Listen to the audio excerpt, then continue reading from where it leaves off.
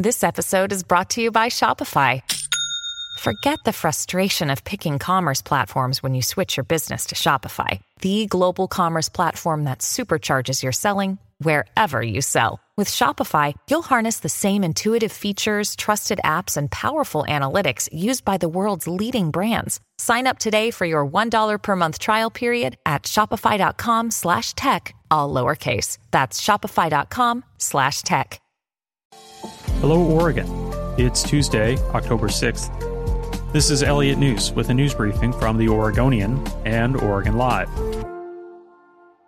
A new poll of likely Portland voters shows challenger Sarah Iannarone leading incumbent Mayor Ted Wheeler by 11 percentage points.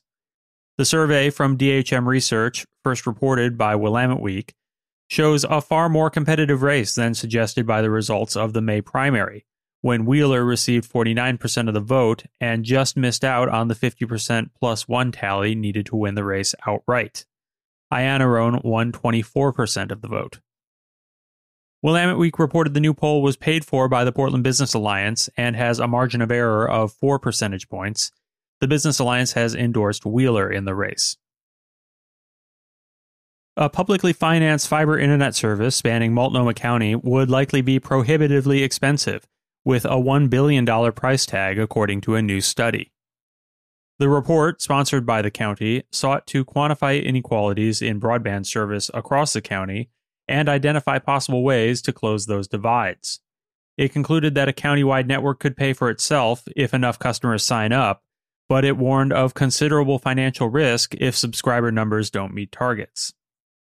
County leaders, who had floated the possibility of building the nation's largest public internet service 2 years ago, showed little enthusiasm for the project when discussing the new study on Monday. Instead, they said the county would look for other ways to provide increasingly indispensable internet access. The number of new coronavirus cases identified each day in Oregon has reached its highest level in nearly 2 months. Oregon's daily average for the past week is 294 cases, the highest it's been since August 11th. That's in line with new state modeling that projected cases would likely continue to climb this month. The state's modeling has frequently proven not to match the actual outcome, but it does provide some insight into the apparent trajectory of the pandemic. The modeling, used for planning purposes, suggests that the coronavirus spread could get worse if more Oregonians don't take steps to reduce transmission. Multnomah County opened its new $324 million central courthouse on Monday in downtown Portland. The building replaces a 106-year-old courthouse that's unlikely to survive a major earthquake. It adds more courtrooms, enough for each elected judge to have their own, along with rooms for attorneys to privately confer with their clients, which the old courthouse did not have. And it was built with modern-day security checkpoints in mind, saving people with early court business a long wait in line outside. The push to rename 2 public schools in Portland has picked up steam in recent weeks, as students petition to reopen a renovated Kellogg Middle School under a new name, and Madison High School's principal announced the building's leadership has initiated the process to change its namesake.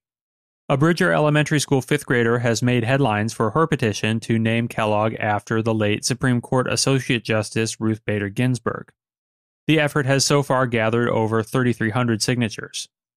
And in late September, Madison principal Adam Skiles announced the Northeast Portland High School had begun the process to officially dissociate itself from the slave-owning 4th president. Students and community members have until Friday to apply for a spot on their respective schools' renaming committees. Thanks for listening.